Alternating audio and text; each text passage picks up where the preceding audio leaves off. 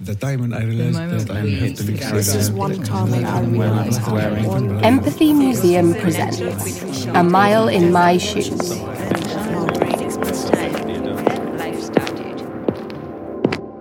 These shoes are a very sporty pair of trainers. They have a thick white sole with a sort of beveled texture. They have grey fabric on the shoe part, made out of lots of different types of weave. They look like they've been run in many times. These shoes belong to Emily Harvey. This is her story.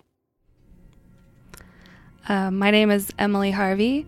I am in my 30s, and when I was 2 years old, my left leg was amputated below the knee because I had a condition called fibular hemimelia, which meant that I was missing my fibula bone, and every part of my left leg was shorter than my right, including my femur and my tibia. And so my parents elected to have my leg amputated because that was what multiple doctors told them would be what would give me the best functional outcome. And I'm really glad that they did that for me, because I've grown up not knowing any different and just being able to live what I know as a normal life without a left foot. So growing up, I played sports. I played t-ball, I played volleyball, I played golf, I rode horses.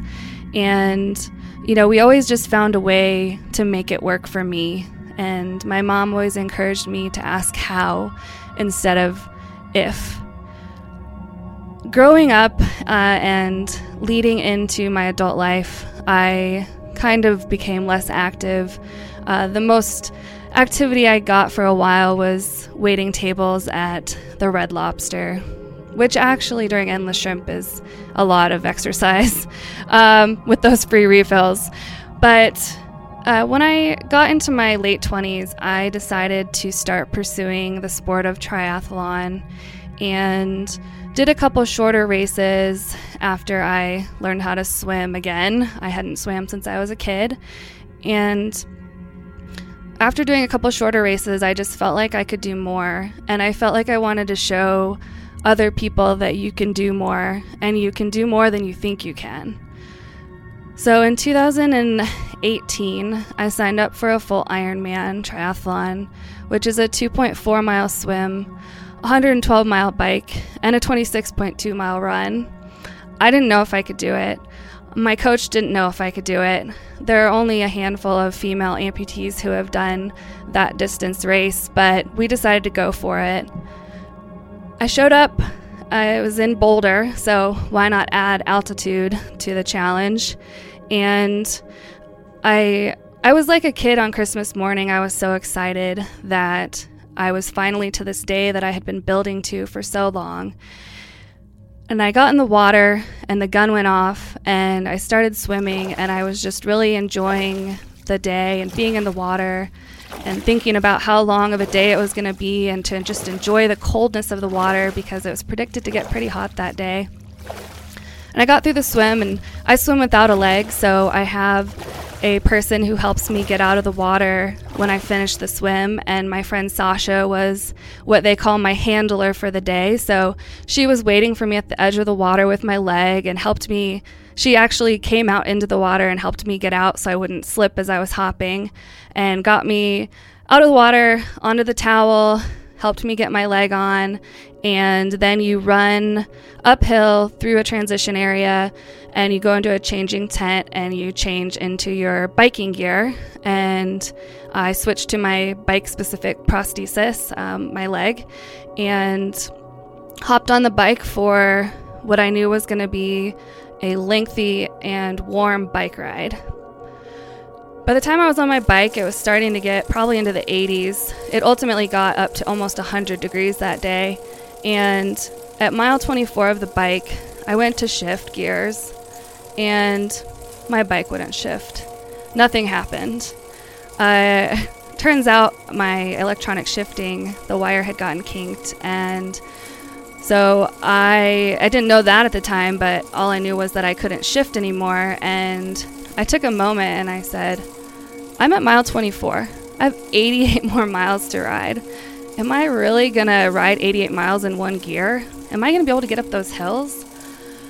And I didn't know if I could, but I knew I wasn't going to quit because of all the work that I had put into this day. I kept riding and riding and riding and riding and riding, and I finally got about halfway through, and I saw my coach on the side of the road, and I was like, Coach Mark, I can't do this.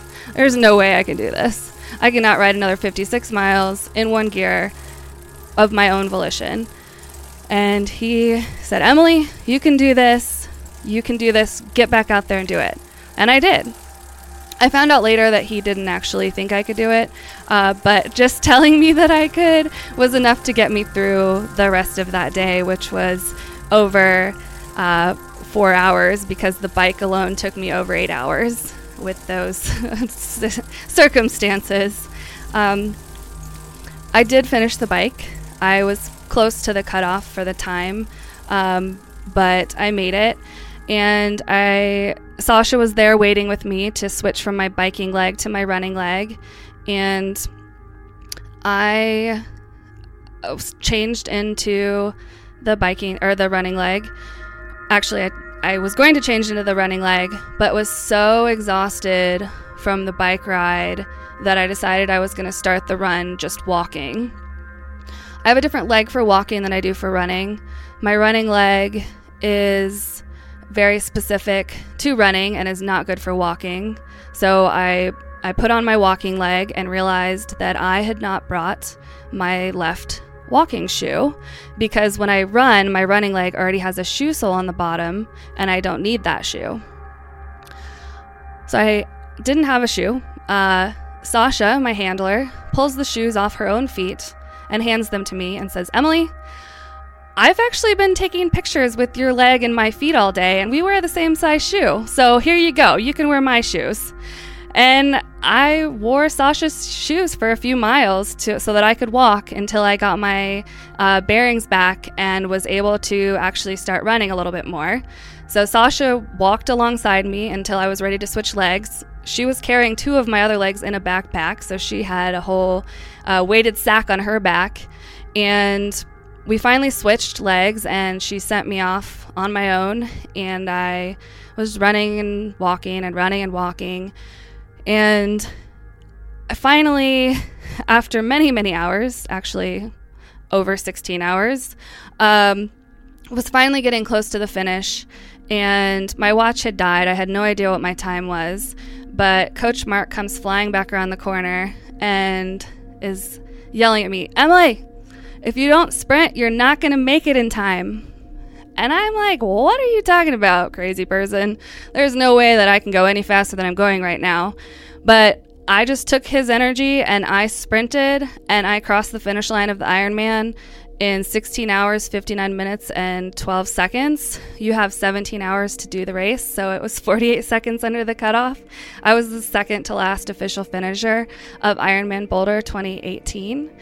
And you know, that story I like to tell because I really think that as a person with a disability, a visible disability, I've been given a gift to be able to share with the world my idea that you can do more than you think you can, and also that it's okay to not do everything alone. It's okay to turn to other people when you are feeling like you can't do it by yourself, or you need a little extra support.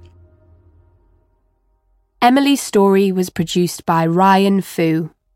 Her shoes are a part of a growing collection of footwear hosted by Empathy Museum's A Mile in My Shoes exhibition.